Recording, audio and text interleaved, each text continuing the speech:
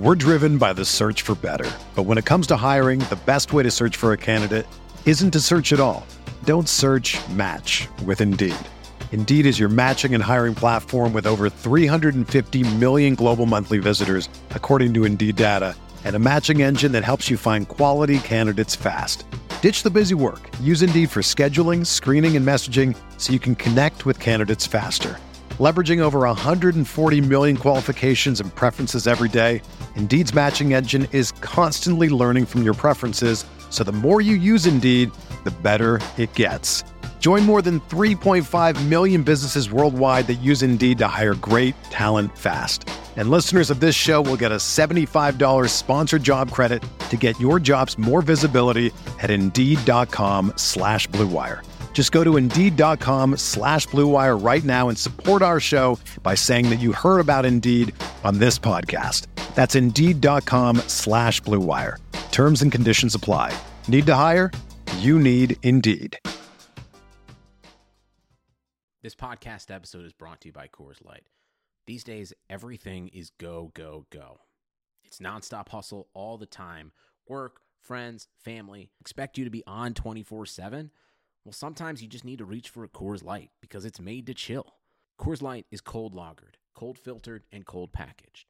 It's as crisp and refreshing as the Colorado Rockies. It is literally made to chill. Coors Light is the one I choose when I need to unwind. So when you want to hit reset, reach for the beer that's made to chill. Get Coors Light in the new look delivered straight to your door with Drizzly or Instacart. Celebrate responsibly. Coors Brewing Company, Golden, Colorado. Support for this podcast comes from U.S. Bank. When it's time for a new credit card, the best ones do way more than just buy stuff. And that's why U.S. Bank offers credit cards that make every day more rewarding. Earn cash back, score points when you shop, dine out, travel, or binge watch, or get a low intro APR. U.S. Bank credit cards were designed to fit your lifestyle. So make every day more rewarding and check out usbank.com/credit card. U.S. Bank credit cards are issued by U.S. Bank National Association ND. Some restrictions may apply. Member FDIC. They're gonna kill the love of my life. Casey! If I don't go back to what I was doing. This Friday. Our line of work is quite brutal and quite ruthless. How far would you go for love? You steal a truck, bring it to me. Then you make your money. Is it dangerous? Of course it's dangerous! Nicholas Hoult, Felicity Jones, with Ben Kingsley and Anthony Hopkins. All this trouble, all this pain, for love. Collide. In theaters Friday. Rated PG-13. May be inappropriate for children under 13.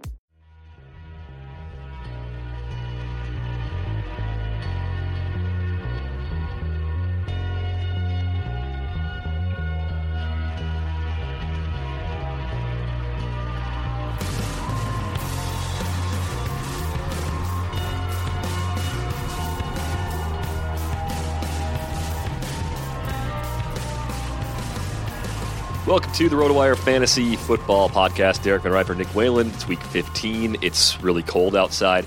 I wore a hat during a video this morning because I didn't want to go outside without a hat. I didn't want to sit there in the bathroom and groom myself before video. We need a makeup department. I've been saying this for years. Why do we not have a makeup girl? I think actually too. I would rather shower. Yes, because I would rather wake up, get in the car, drive to work, shower at work, and then prepare for the day at work than do it at home when it's this cold. Because if it's -5 outside, you can't walk around without a hat. So you got to throw a hat on. If you don't get up early enough to actually let your hair dry or dry your hair, this is a major problem for everybody that's listening. If you don't do that, you can't go outside with wet hair when it's -5. You'll actually just dry your hair off. Your hair's with what? A towel? Yeah, with a towel. No. I mean, this is not really an issue, right? I can see if you're a girl or if you're a guy that has really long hair. I do have long hair. No, you don't. I mean, you could towel that thing off in 3 minutes. You'd be good. No, I've tried. So you did a video segment with a winter hat on, knowingly, or you just forgot you had it on? No, I planned. I'm I'm just keeping the hat on. I'm going in on the hat, and it was a big hit. So yeah, they probably like it. It's oh, look at these Wisconsin folks. Look at this guy wearing his hat. It's Color Rush Day. He's wearing a red hat. It is Color Rush. Shirt. That's right. Happy Color Rush Day, everybody. The Seahawks are 16-point favorites tonight in a game that, did Richard Sherman refer to it as a poop fest? Was that his? Was he talking about the Packers game as a poop fest? or this game and like the scheduling is a I think poop he was fest? referring to the scheduling. I'm just going to Google the word poop fest Thursday right now. night games. See what comes up here. Be careful with the Google. Is your safe search turned on? No, never. Oh, Come on. What do you think I am? Yeah, Richard Sherman, he's referring to the Thursday games as a, quote, poop fest and a, quote, middle finger from the NFL. I don't know which of those is worse, a middle finger or a poop fest. Probably a poop fest. If my choices for receiving punishment are to be flipped off or to have someone engage in a poop fest, I would choose the middle finger. Yeah. That doesn't really hold all that much weight for me. No, poop fest sounds miserable. Sounds like a really bad. I don't even want to. Bad situation. It's kind of. I don't like to call out other journalists, but nobody followed up on like, Richard, please explicate. What do you mean by poop fest? Elaborate on the specs of this alleged poop fest. Talk about poop fest. I hate Thursday games too. I love Thursday games. I despise them. I have no interest in watching them most of the time. This is a horrible matchup. This is the worst one of the year, of course. The Rams. There have been some pretty bad ones. I don't know. I haven't seen a 16-point underdog all year, though. Isn't that crazy, too? Like, the Seahawks just got housed by 30 points, and now they turn around and are 16-point favorites. Well, the Rams fired Jeff Fisher, and does that maybe help, the though? lack of continuity is the concern. I don't think it would matter. How much did the line shift as a result of Jeff Fisher's firing? I think when Fisher was still the coach, the line was like 22.5. He got fired. It sunk down to 16. Yeah, so he's about a 6.5 point per game coach, Gordon Right. Vegas. No, yeah, I mean, I'm kidding, In the of wrong course. way? I think, yeah, I mean, we can make jokes about Jeff Fisher, but yeah, I think the chaos or whatever you want to call it, the disarray that a midweek, let alone a mid-season, firing of a coach kind of leaves the team in a precarious spot.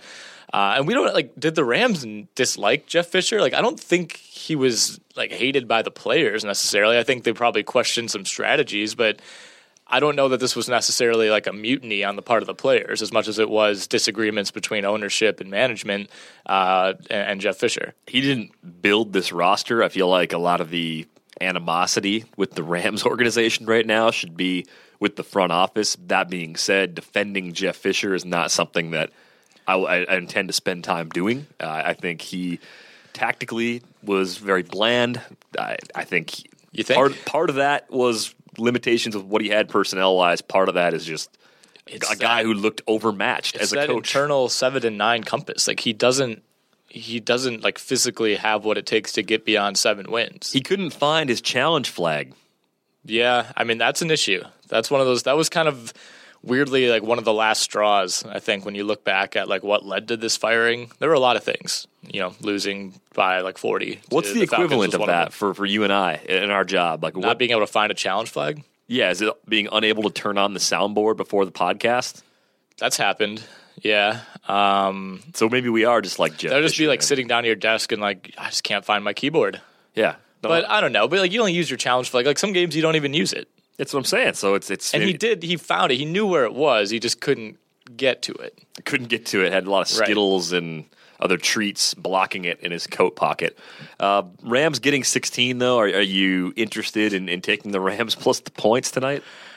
I mean, 16 is a lot of points. Isn't there kind of an unwritten rule that when the spread is this high, you don't bet on the team to cover it? No, because you can easily imagine the Seahawks just winning 31-3. But the Seahawks have also fallen into the Rams trap over these last few years for whatever reason. There's really no reason for it. The Rams have had their number. They're the one bad team that seems to get Seattle, and I don't think that's going to happen. In Seattle on a short week like this with their coach being fired. Everything is in favor of the Seahawks still, but the Rams have played them well for whatever that's worth. Well, that's because Jeff Fisher is Wile E. Coyote, and the Seahawks are obviously the Roadrunner. So the Coyote gets them every now and then, but the Roadrunner always comes out on top. And the Coyote's always really an idiot, but yeah, it always looks for a brief moment like the Coyote might actually have him this giant time. stack of Acme TNT is actually going to stop the Roadrunner. Yeah. Look at me knowing old cultural references. I don't know. How did you? I watched a lot of Wile E. Coyote as a kid. That explains a lot. A lot of tape on Wile E. I'm gonna take the Seahawks. I'm gonna give up 16. They got embarrassed by the Packers. Yes, they did. That was a poop fest. I mean, that was Russell Wilson played the worst game we've ever seen him play, which previously might have been the NFC Championship game against the Packers, but that turned around enough to where it was easy to leapfrog it with the effort this week. I'll give up the 16, though. I think Seattle is like 30 points better than the Rams. Honestly, like in full seriousness, what would the spread have to be where you say, okay, the Rams, I feel comfortable taking the Rams to cover this? 22 at 21.5. I think I'd go with the Rams. I think they're off by 5.5 points on this line. All right. Over under is 39. By the way, if you calculate the expected scores based on that, I think the Rams are projected to score like 11 points tonight. More or less, yeah. I could see that. 11.5. If they score points, it's going to be a weird total like that. Like they're not going to get to exactly 14. Like they'll miss an extra point, or they'll randomly go for 2, or get like a fluky safety. Here's what it is. That's what the Rams are at this point. The fluky safety is key. 3 field goals. Greg Zuerlein, 3 field goals. There's your 9. Late in the game, as time's about to expire, the Seahawks are going to snap a ball out of the back of the end zone on a punt. Yep. And that will be the 11th. It's going to be cold, too. It's supposed to be, mid to low 30s in Seattle. There was a bunch of snow in the Northwest. It's not even cold anymore to me. Like, I don't even. That's literally 40 degrees colder than it was here yesterday. I would celebrate 30 degrees right now. I don't think Seattle's one of those teams that are used to playing in crap weather, too. I don't think it impacts. Yeah, well, for the Rams, I think. Yeah, they're used to playing in great weather. I saw today somebody threw out Paul Chryst as an option for a Rams head coach next year. It was total just like, hey, here's an idea type of thing. Here's an idea. He doesn't seem like an LA Rams guy. He is Barry Alvarez's forever girl as far as the Wisconsin head coaching job goes. Like he's a Madison guy who won't leave the Badgers for any other job. He would go to like a blue collar job, like Pitt, is a great spot for him. Or like if I don't even know. Like I think the highest he'd go up is like Penn State. Like Ohio State would be a little too highbrow for him. He has the best college head coaching job that he's ever going to get. Probably, yeah, and especially being a Wisconsin grad and a Wisconsin, a Madison guy, even like he said. I don't really know why he would want that job. Just thought that was an interesting name that was thrown out there. And I don't even remember who it was. Somebody, I think it was someone with SI. But either way, I don't know who the next Rams coach is going to be, but they have really nowhere to go but up. You know who it is. You're just not telling anybody. You don't want to reveal your sources. I have heard Pete Carroll is he's like their dream guy? Their dream, option, which makes sense. I mean, like, sure, why not? I mean, I don't think Pete Carroll would consider that. Like, why would you leave the roster you have in Seattle and, one of the better situations in all of coaching, in my opinion, seems to be enjoying that job. But if he wants to get back to L.A., yeah, he was the king of L.A. once as the USC's head coach, but I'm not sure if he's going to be able to find the same level of success. Being the savior of the L.A. Rams would be kind of cool, but also way too risky, and there's just no reason to leave Seattle. That would be a really dumb move on his part. Dolphins-Jets playing Thursday Night Football on Saturday. Still what they're going with for the name. Over-under 37.5. Thank you, Bryce Petty and Matt Moore. Ryan Tannehill not hurt as badly as we previously thought, but probably still going to be the guy for this week. What do you make of Bilal Powell? I mean, Matt Forte's got a knee injury he's been playing through. Bilal Powell going up against the Dolphins defense. It's been one of the worst on a per-carry basis this year. I like the matchup. I think Bilal Powell is a top 10 running back this week, assuming Matt Forte doesn't swoop in and play somehow and then take 15 carries. Yeah, bizarre that we're in week 15, and what do you make of Bilal Powell is a very legitimate, like, big time question this week. But I like him. I think there's really no reason not to like him. The Jets can't throw the ball. I think they're a team that at this point just wants to get this season over with and probably establish the run. Because as you said, they just don't have quarterbacks right now who are competent in just about any level. And this is a Dolphins defense that is good, not great. And we saw, what did Powell run for? Like 145? He was crushing it. Yeah, 29 carries, 145 yards, I think. You got to wonder. I mean, if Bilal Powell had been starting all season. Yeah, that might have been the Jets undefeated? I don't know. Well, maybe. Good news for Todd Bowles. It doesn't seem like it's going to cost him his job. I think the Jets getting 2.5 are the side I like better, believe it or not. Over-under 37.5. It's going to be an ugly game with two backup quarterbacks going. Slight edge for the Jets. I'll take them getting the points. I don't feel great about it. If you were strapped to a comfy recliner and had to watch one of these two games, the Thursday night game or the Thursday night Saturday game, which one would you choose to watch?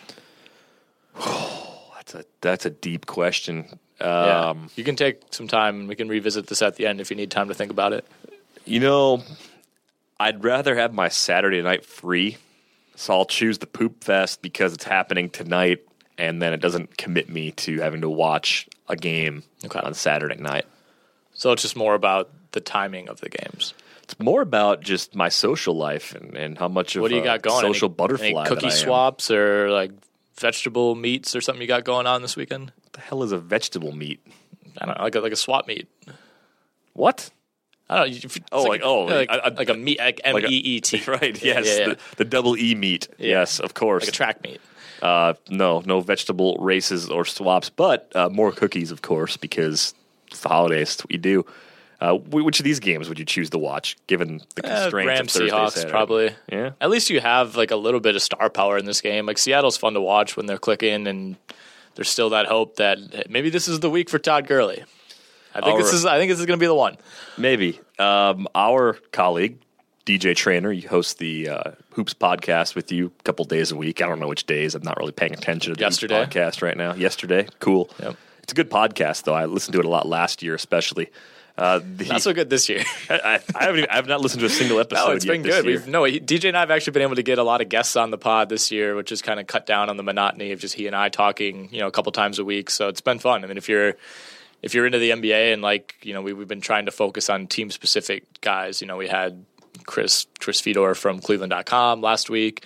Got some really, really awesome info. It's guys who really cover these teams day to day and have infinitely more access than DJ and I do. So it's been a lot of fun. Access, hard to come by over here. DJ's got the tough decision to make of Gurley tonight against Seattle or Powell on Saturday against the Dolphins. And my lean was Powell as well. I thought so. He said, I've gone back and forth on it 4 times, DVR. And I was like, well, I think you got to go Powell, DJ. I think that's the move. But that's the type of thing that it's really hard to do it, even though Todd Gurley's been letting you down all season. And if you've made the playoffs, despite Todd Gurley being your first-round pick, I mean, some other things clearly have gone right for you. I think DJ's been cheating, personally. Cheating? Cheating. How? He just has. In fantasy football? Yep. I don't want to get into it, but he has. Okay, well, conversation for is Bilal Powell pod, in the conversation for RotoWire 2017 magazine cover? Here's the deal. I have no authority over it, but if Bilal Powell scores 5 TDs this week and next week combined, yes, he's on the cover. That'll do it. I wish we would do more quirky covers like that.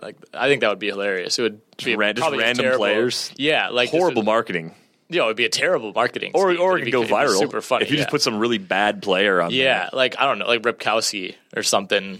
We always have the tagline blank to stardom, ripping to stardom, or ripping to stardom. Yeah, that's or that's maybe exactly a Kuhn Ripkowski dual cover. Yeah, or maybe we could just make a Tecmo cover. That'd probably be awesome. Yeah.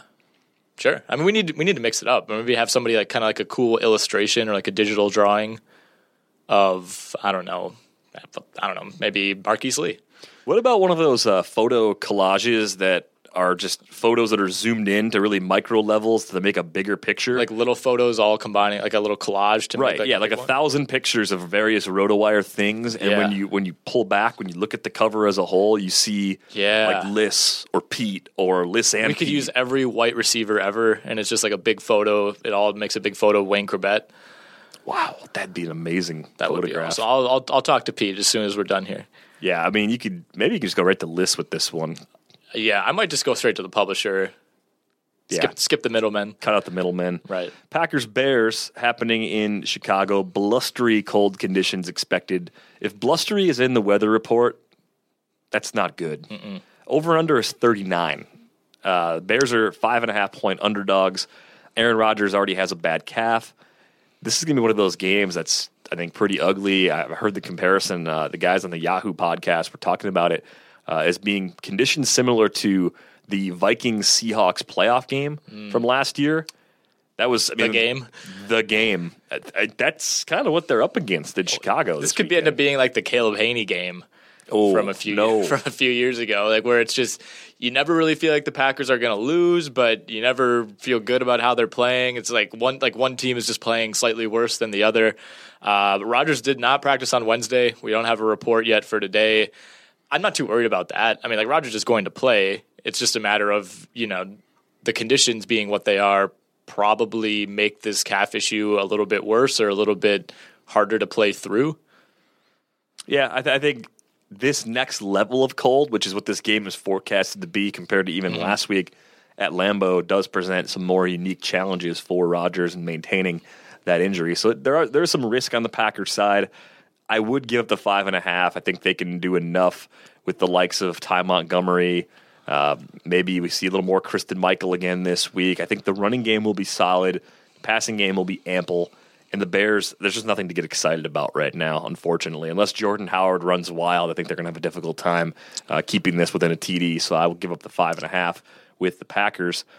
Jags, Texans, 39.5 is your over-under. Jags getting 6 this week, Nick. Yeah, I'm done with the Jags. No, you're not. How many times have I said that this year? A lot. But I mean, this is maybe an opportunity. They played the Texans closely a few weeks ago. Blake Bortles, I think, has pick sixes in each of his last 3 games against Houston. Did you see the quote yesterday when he was asked about that? No. It was just kind of the typical journalist. Let me pull it up. Actually, I think I have it right here.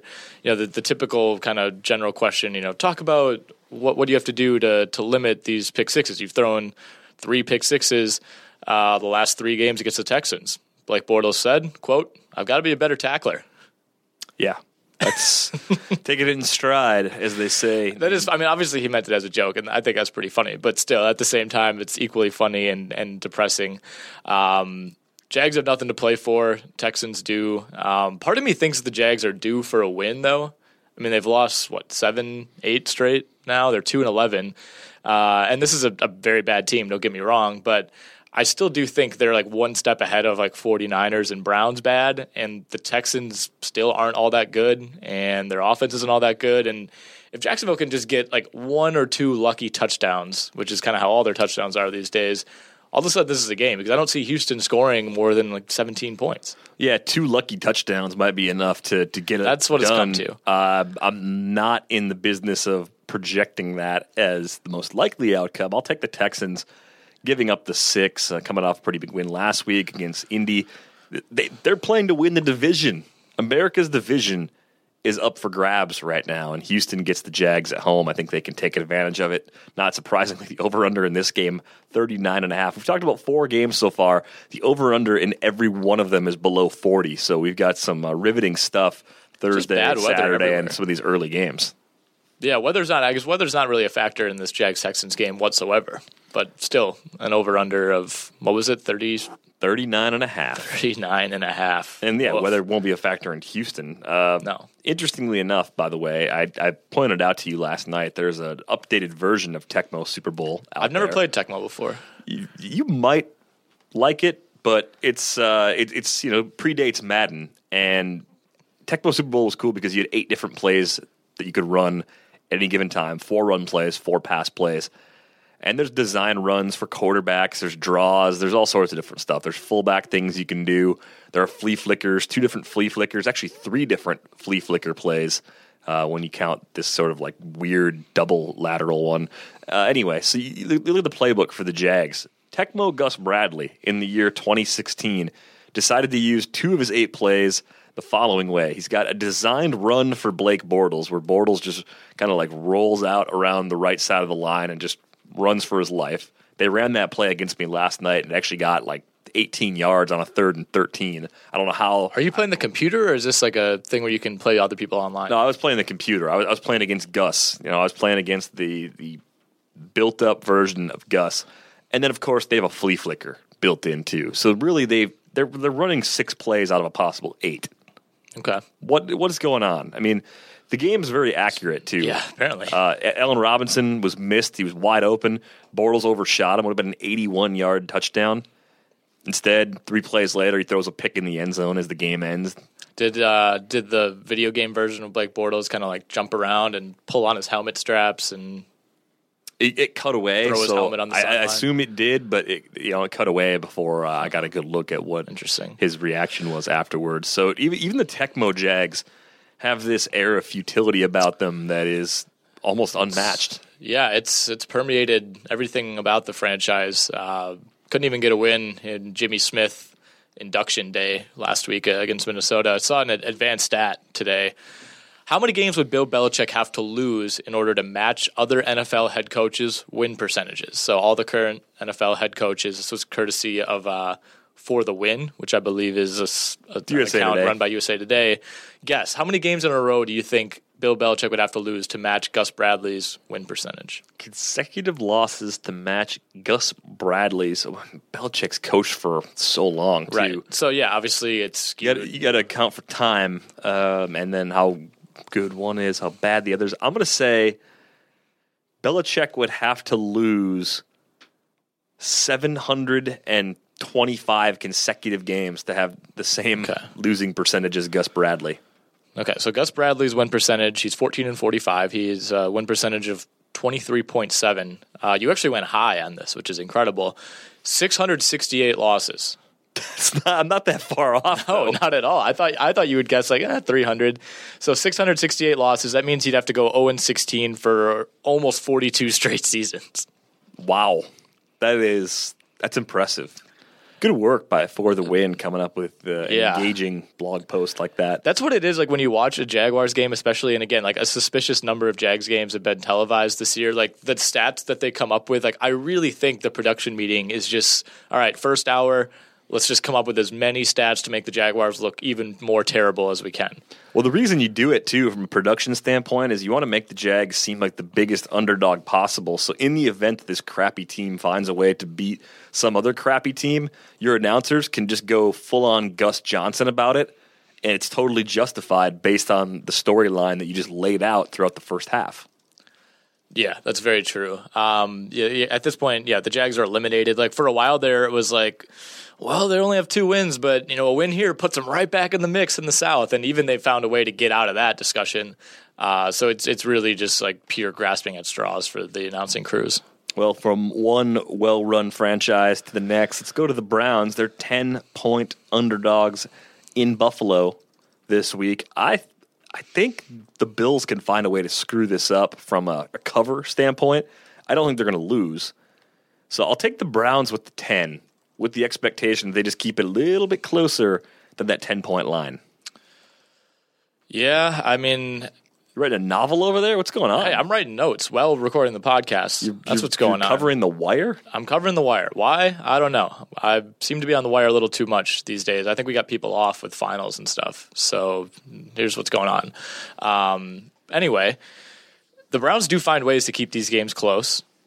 They did that last week against Cincinnati. The Bengals, were up in the first quarter 14-0, and it looked like things were going to get out of hand really, really quickly. And as the Browns do, they kind of found a way to make it a little bit of a game. It was 20-7 at one point, which for the Browns, at home in a stadium that was like 30% full, not bad. Got it to within 20-10 even, and then the Bengals were able to kind of put it away. But the Browns do hang around. I mean, last week was really we haven't had that many signature horrific 0-16 plays from this Browns team. Although the flea flicker into the end zone was one of them. RG3, throwing his first pass basically like into the sideline of the Bengals was another one. Bortles did that last night in Tecmo too. He just rifled a ball into the third row of the stands. You got to throw the ball away. Well, the sight lines of the Tecmo Bowl are really good. It's a good fan experience. You get nice and tight to the field. So, yeah, it's not hard to throw the ball into the third row, but Bortles did it.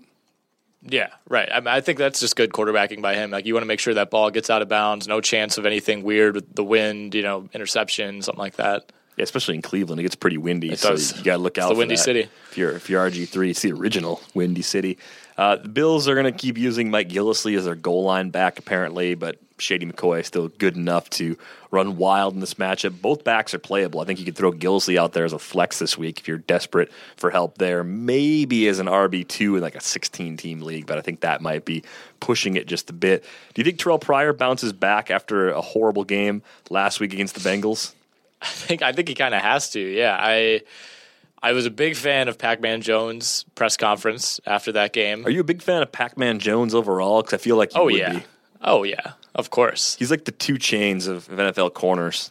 Right. In a lot of ways he is. Kind of looks like 2 Chainz. Yeah, I think I'm a huge fan of his. Anytime you are literally grabbing a trash can and looking into it and asking, are you in there? Like, that was the press conference of the year so far, and I feel like a lot of people chastised him for it. I'm like, what are you talking about? But I think Pryor bounces back. I talked with Mario about this on Saturday on the XM show, and the argument with RG3 is, all right, he's pretty bad at just about everything, but he can throw the deep ball well. Did he do that last week? No, but he has a history of being a good deep ball thrower, and it's like, okay, if there's someone on this Browns team that's going to benefit from that and catch these deep balls, it's probably Terrell Pryor. Again, not at all the case last week, but I think that logic still holds up somewhat. And again, you have to kind of adjust to everything on a Browns scale.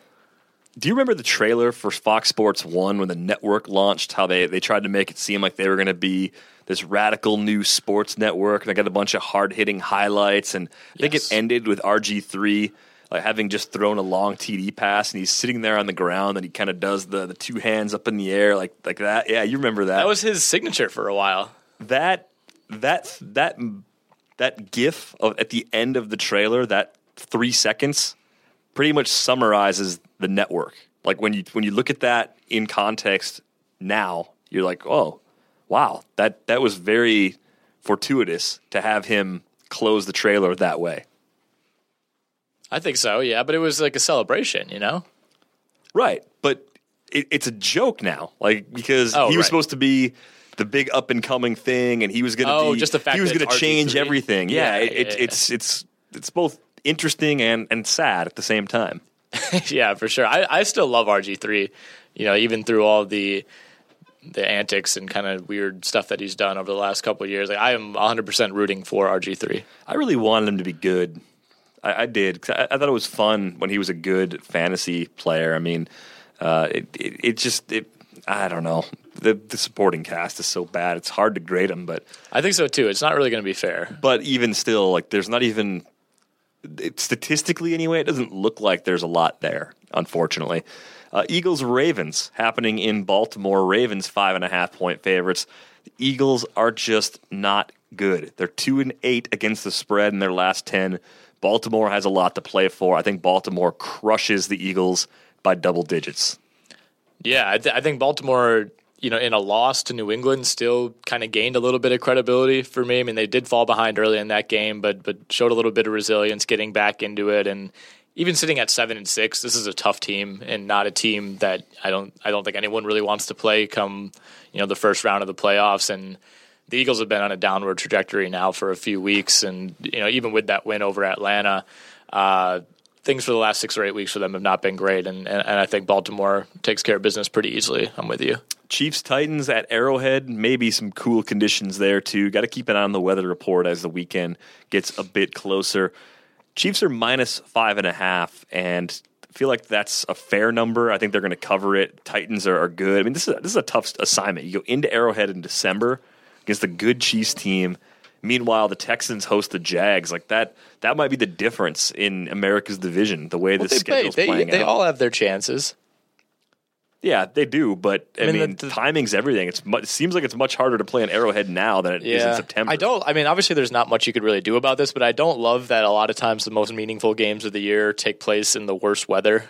Ideally it would kind of be reversed where the conditions are kind of equal for games like this, but tough place to win, obviously, in Arrowhead. The Chiefs are beatable, though. I mean, we've seen Tampa Bay went in and won there a few weeks ago. They're suddenly good. They've had these fluky wins. Like, things have bounced the Chiefs' way more often than not this season. There's like 3 games that they very easily probably should have lost and came away with wins. The pick 2 against Atlanta, the Denver game, they were pretty much dead to rights. The Carolina game, they were pretty much dead to rights. This is a team that could very easily be 7-6, but they're not, and they deserve credit for being 10-3. I think it's going to be a good game, but I expect the Chiefs to win this one by about a TD, so I'll give up the 5.5. Not one of the games I would be playing if I were in Vegas, but one that I have to pick as an obligation to this podcast nonetheless. Colts-Vikings. Colts getting 4 on the road in Minnesota. What do you make of this matchup? Not much. This Vikings team's coming in hot. They're probably feeling themselves a little bit after running into Jacksonville. You going to pick that up? No. All right. I've been going into Jacksonville and getting a win on Jimmy Smith Day. I don't really know what could possibly rile up a team more than that. Vikings are kind of in an odd spot. 5-6 weeks into the year, they were firmly in control of the NFC North, And now really nothing is in their control, right? I mean, if Green Bay wins out, it seems like they're kind of the team that'll take the division or at least a wild card. If Detroit wins out, they definitely win the division. Like, the Vikings need a ton of help right now. Yeah, they might get Adrian Peterson back in week 16, but he's not expected to play in this game. Started practicing this week, and he wasn't good. He's below 2 yards per carry anyway. The offensive line is the problem. The offensive line is bad. That's why Jerick McKinnon and Matt Asiata have not been good. Right. Like, I don't think Peterson coming back just remedies that all of a sudden. Like, no, it's a boost for them just because AP's AP, but it's not like he was running all that well before the injury. I mean, it was a very small sample size, but still.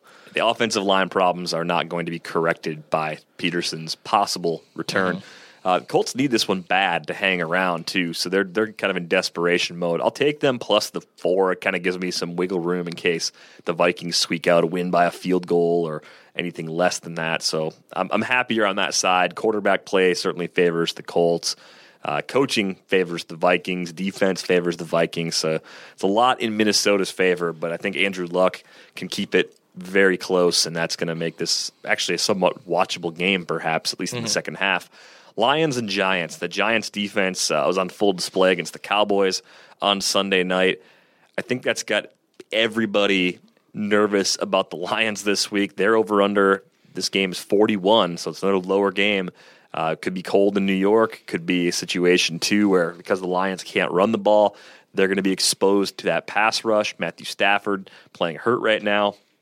Maybe it's the recency bias, but I think the Giants can actually come away with more than a 4-point win here. Yeah, I think I don't know, though. We've been piling on. These are kind of the two teams that I think don't really live up to their records. You know, I mean, before this Cowboys win, you know, you and I and just about everybody else had been saying, like, this Giants team is one of the worst 7-win teams in history. They're one of the worst 8-win teams in history. And, like, I mean, that was a nice win against Dallas. And Detroit, I think, in some ways, too, it's like, nothing about them when you watch them says they're a good team, but they just have found ways to win some of these games. They really had no business beating Chicago, though, as poorly as they played. The Bears were just played worse last week. So it'll kind of be interesting to see, I guess, which of these teams kind of breaks first, I guess. I mean, how confident are you that Detroit can win one of its next 3 against the Giants in New York this week, at Dallas the day after Christmas, and then home to Green Bay in Week 17, and one that could ultimately decide the division? I think they have a better than 50% chance of winning one, but they're the Lions. Like, I know them so well. I know that they're going to make that sweat until the last week. Yeah. I think they might go with 3, Nick. I think so too. The Lions, to me, I'm looking at the Titans and the Colts and the Vikings. We just talked about those teams and their matchups, and the Giants. Those 5 teams are all very similar to me in quality. They're all like middling, like 8-8 caliber teams. The fact that the Lions and Giants are both 9-4, the tagline on the bottom of the movie poster for this game should read 2 7-6 teams that are somehow 9-4. That's what it should say. Exactly, and I think that's how a lot of people view these teams. I mean, if Detroit drops these 2 and goes in, hosts Green Bay in Week 17, there's just no chance they win that game, right? Like a play-in game. Lions against the Packers, sure, Rodgers against Stafford. Well, I mean, yeah, in theory they could, but like, how could you be confident if you're a Lions fan? Oh, you probably wouldn't be, but you never know. I mean, they're not the same Lions team that's let everybody down forever. No, they're not. But until they come through in the clutch, like you're going to always have that doubt in your mind about them. Steelers-Bengals. Steelers getting 3 on the road. AJ Green might be back in this one. The Steelers are just better than the Bengals right now. I'm giving up the 3, and I'm not really thinking twice about it. No, Bengals have looked good the last 2 weeks, but that's come against Philadelphia and Cleveland. Whoa. Well, still, I mean, the Bengals, they looked like they were ready to just pack it in after the AJ Green injury, but going into Cincinnati, it's a little bit of a challenge just because the splits for Roethlisberger are that drastic. I mean, it's like a 30-plus difference in QB rating, and the interception totals are way up. The touchdown totals are way down. But at the same time, like you said, there's just too much talent on the Steelers team. Let's move on to the Saints and Cardinals over-under in this one, 50.5. Cardinals 2.5-point favorites. Both teams disappointing relative to their expectations coming into the season. Cardinals 5-7-1, Saints 5-8. The biggest question for me in this game is, what is Drew Brees going to do after 2 bad games? I mean, if you've got him and you're in the fantasy playoffs this week, you're in a situation where you don't feel good about it, but you might have to use him. I mean, if you had Breeze paired with Mariota, you got Mariota going up against the Chiefs at Arrowhead, I think I'd still play Breeze, even though Arizona's defense can be very good. Mm-hmm.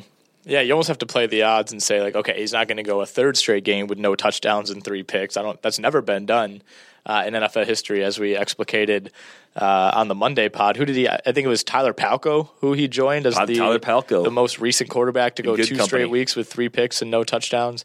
I mean, you can debate this for hours. I guess who's better, Tyler Palko or Drew Brees. But I'm going to take Drew Brees. Interesting. I'm not really sure where I want to go with that. Yeah, I think it's one that it's probably 50-50 if you ask 100 people. Yeah, we should probably start asking people in the office how they feel about Palko. Cardinals, I mean, I still don't really trust Carson Palmer, but in this matchup, home against the Saints defense has played better these last couple of games. I feel okay about Palmer. I mean, if he's your alternative to Breeze, do you play him? He's thinking about it. Yawning about it. No, I don't think so. I think I would take Breeze in that situation. This New Orleans offense, I think, is kind of due to break out of its slump. Unfortunately, it's probably too late, with the way that Atlanta and Tampa have kind of separated themselves in this division. I think the problem with this podcast is that you've been exhausted from writing player news updates during the broadcast every single week. So when we're in here recording, you're stuck writing notes, and you're just exhausted by the time the podcast ends because you're doing 3 jobs at once. I hate to say it, but it's just hard to think of where this company would be, without me. Yeah, you're doing some swiping too, so you get the personal thing going on the one hand. Snapchat. Writing notes on the left. You've been really bombarding me on Snapchat lately. I don't really have anybody else who uses Snapchat that I know. I figured that.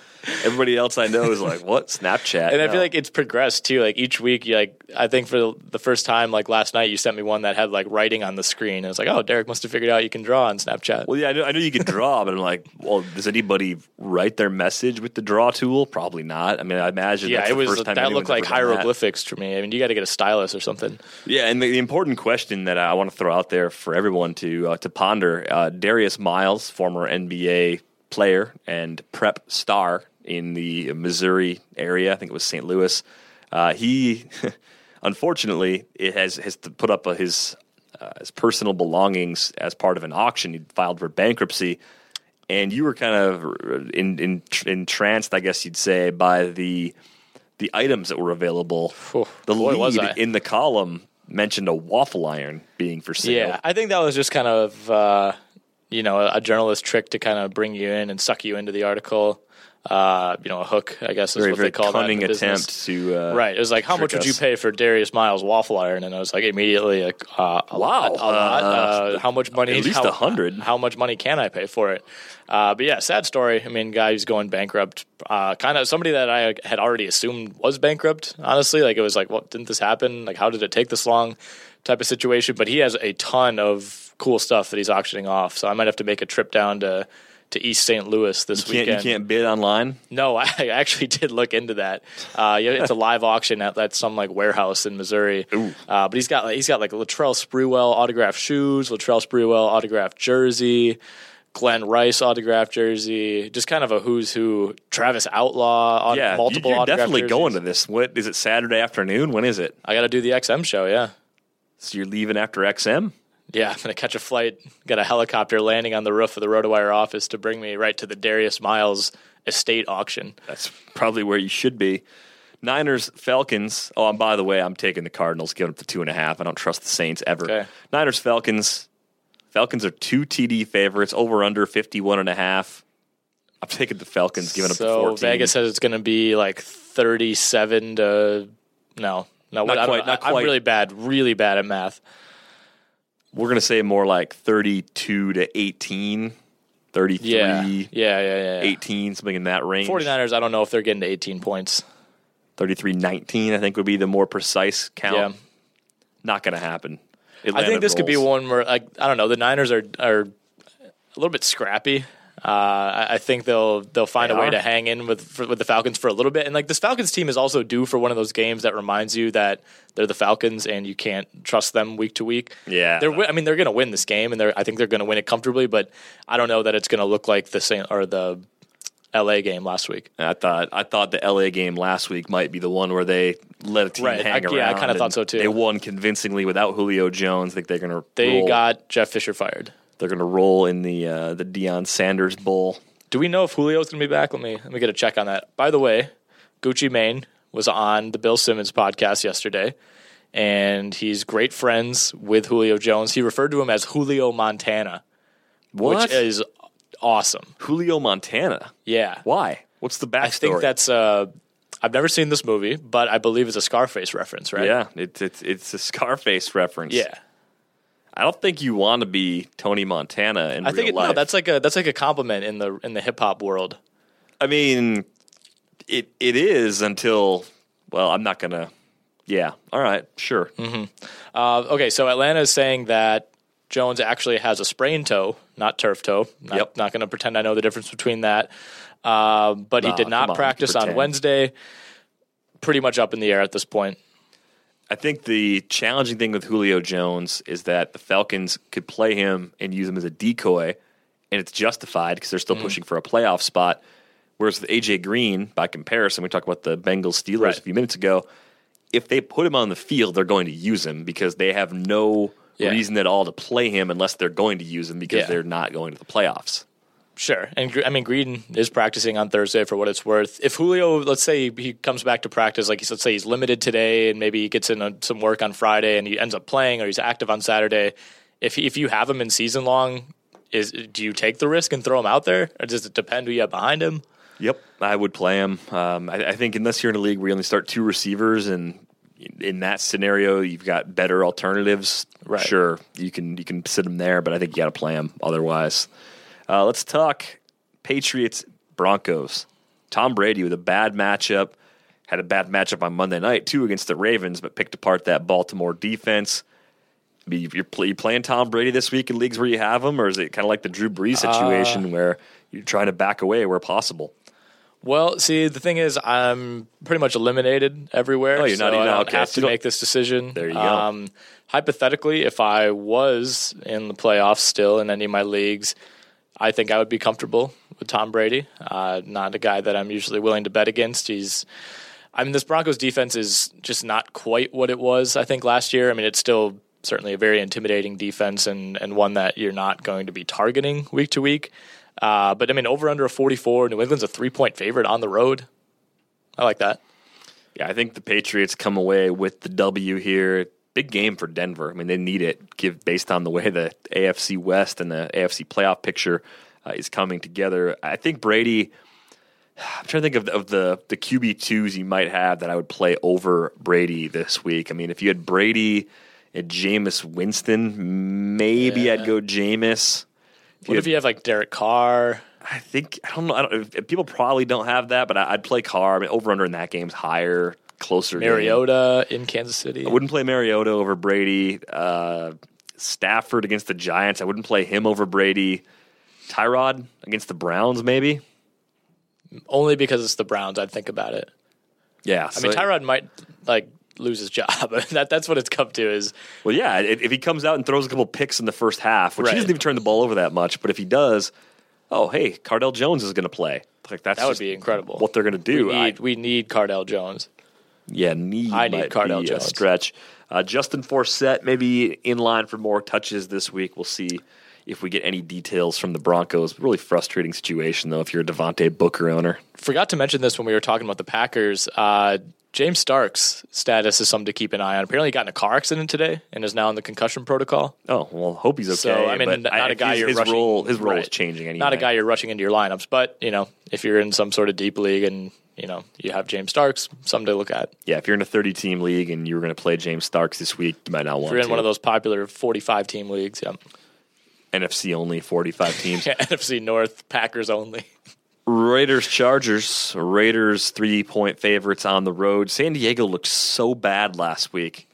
I'm trying to erase that from my mind, and I'm having a hard time doing that. It matters for the Raiders. It doesn't for the Chargers, but it's a rivalry game. Is it a sucker play to go after the Raiders, giving up 3? Not necessarily. It sounds like... Wait, are you saying you like the Raiders or dislike the Raiders? I feel like I want the Raiders. Yeah. But is it a trap? The Chargers always seem to be in this spot around like weeks 15, 16, 17, right? Like, didn't they beat the Broncos last year right around this time? I want to say, I could be totally wrong, but I feel like they beat the Broncos like the day after Christmas or something like that. Like, they always seem to be just out of it, but that team that you still don't really want on your schedule this late in the year because they're not just going to roll over.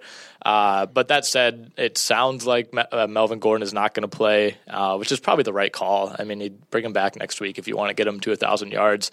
And even if he would have played, how effective would he have been? So, I mean, now they turn to what? Kenneth Farrow and I think Ronnie Hillman. Get some Ronnie Hillman Ronnie passing Hillman? down Yeah. work in there. Yeah, our Joe out in the office is very high on Ronnie Hillman this week. So Office Joe. I don't like tip. Ronnie Hillman at all. I don't know. He said he didn't like Farrow in pass protection last week, and Hillman's the guy who might be out there in passing down situations. So I don't know. Hillman will be the third down back. Farrow gets like 14 to 16 carries. This just screams like Farrow carries 16 times for 45 yards type of week. Yeah, I mean, that could happen. And then Hillman ends up like catching a TD pass. Joe is right, but I'm fading Joe right now. And I'm fading Joe for sure. Bucks Cowboys is your Sunday night game. The Bucks are getting 7 points against Dallas. Dak played poorly against a good defense, which your margin for error against the Giants is pretty small right now based on their current form. The Bucks have been rolling in recent weeks. Do you trust them to go into Dallas and win outright, or do you think they at least keep it within a TD? I don't think they win outright. I think Dallas bounces back and proves why they're an 11-2 team. I mean, Tampa Bay's been hot though. How many people really trust Tampa Bay right now, despite winning? Was it 5 in a row? I don't know what to think of them because when I was picking them throughout the beginning of the season, they were crap all the time. They've won 5 in a row. Road wins at Kansas City, at San Diego. They beat Seattle, holding them to 5 points. The Bears win, doesn't look all that great, but they blew them out.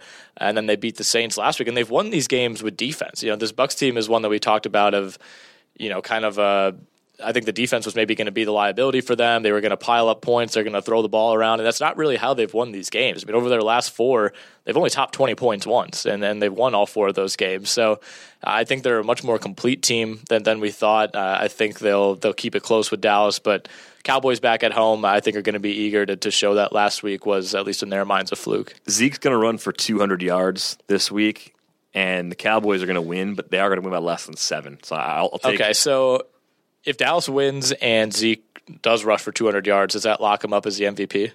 Yep, that's going to do it in the eyes of many. I think Le'Veon Bell should be the MVP, but I really think Rodgers has a chance. I wouldn't put money on it, but I did look into putting money on it yesterday. And right now, if you put down, I think 50, you can win like $400. Your internet search history has to be tremendous. Darius Miles estate auction, Aaron Rodgers MVP odds. Gucci Mane, how to get to East St. Louis. Yeah, right. Gucci Mane discography. How to rent a private helicopter. Yeah, any myriad of things you might find on there. Yeah, the FBI would have searching, a field day putting that one together. This morning I actually had to do a search for how much money did Andres Biedrins make in his NBA career. Last night I got down the rabbit hole with a friend of mine and was on Julio Franco's Japanese baseball reference page. Wow. Yeah. That's a lot of range. Yeah, it was something. Biedrin's $23 million. No. It was like 60 plus. I want to say it was like 65 million. Yeah. The last deal he signed was like 6 years, $54 million. What in the hell? How old do you think Biedrins is? 34. 30. What? 30 years old. He's in his prime right now, just hanging out in Latvia. Hasn't played in the NBA in 3 years. Yeah, he's their Winston Bishop now, I guess, even though he made a bunch of money here first. Panthers, Redskins, Monday night game. Carolina stinks so much. I can't possibly pick them. I can't do it.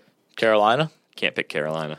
No, I went with Washington in my Pick'em league this week. Huge week for Pick'em, and this is my 1 point game, meaning I have the littlest confidence in this because I don't know. I mean, Carolina is so fluky week to week. 6.5 though for Washington does seem a little bit high. It's a little high. I opened at 4. I liked it better at 4. What happened? 2.5 points. Further evaluation, the money shifted it. I mean, that's a lot though.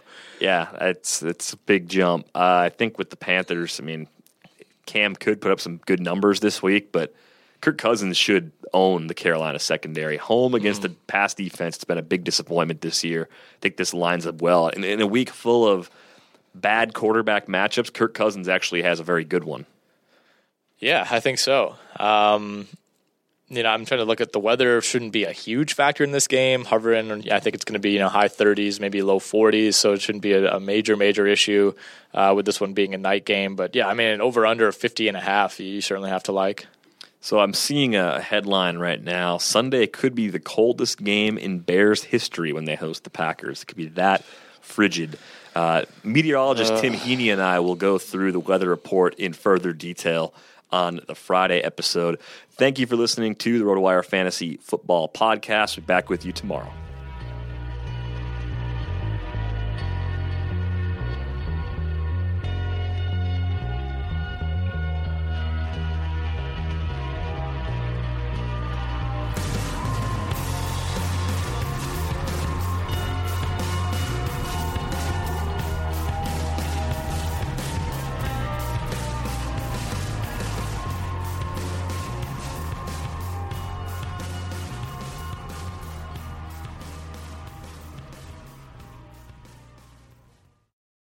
Ace is a place with the helpful hardware, folks.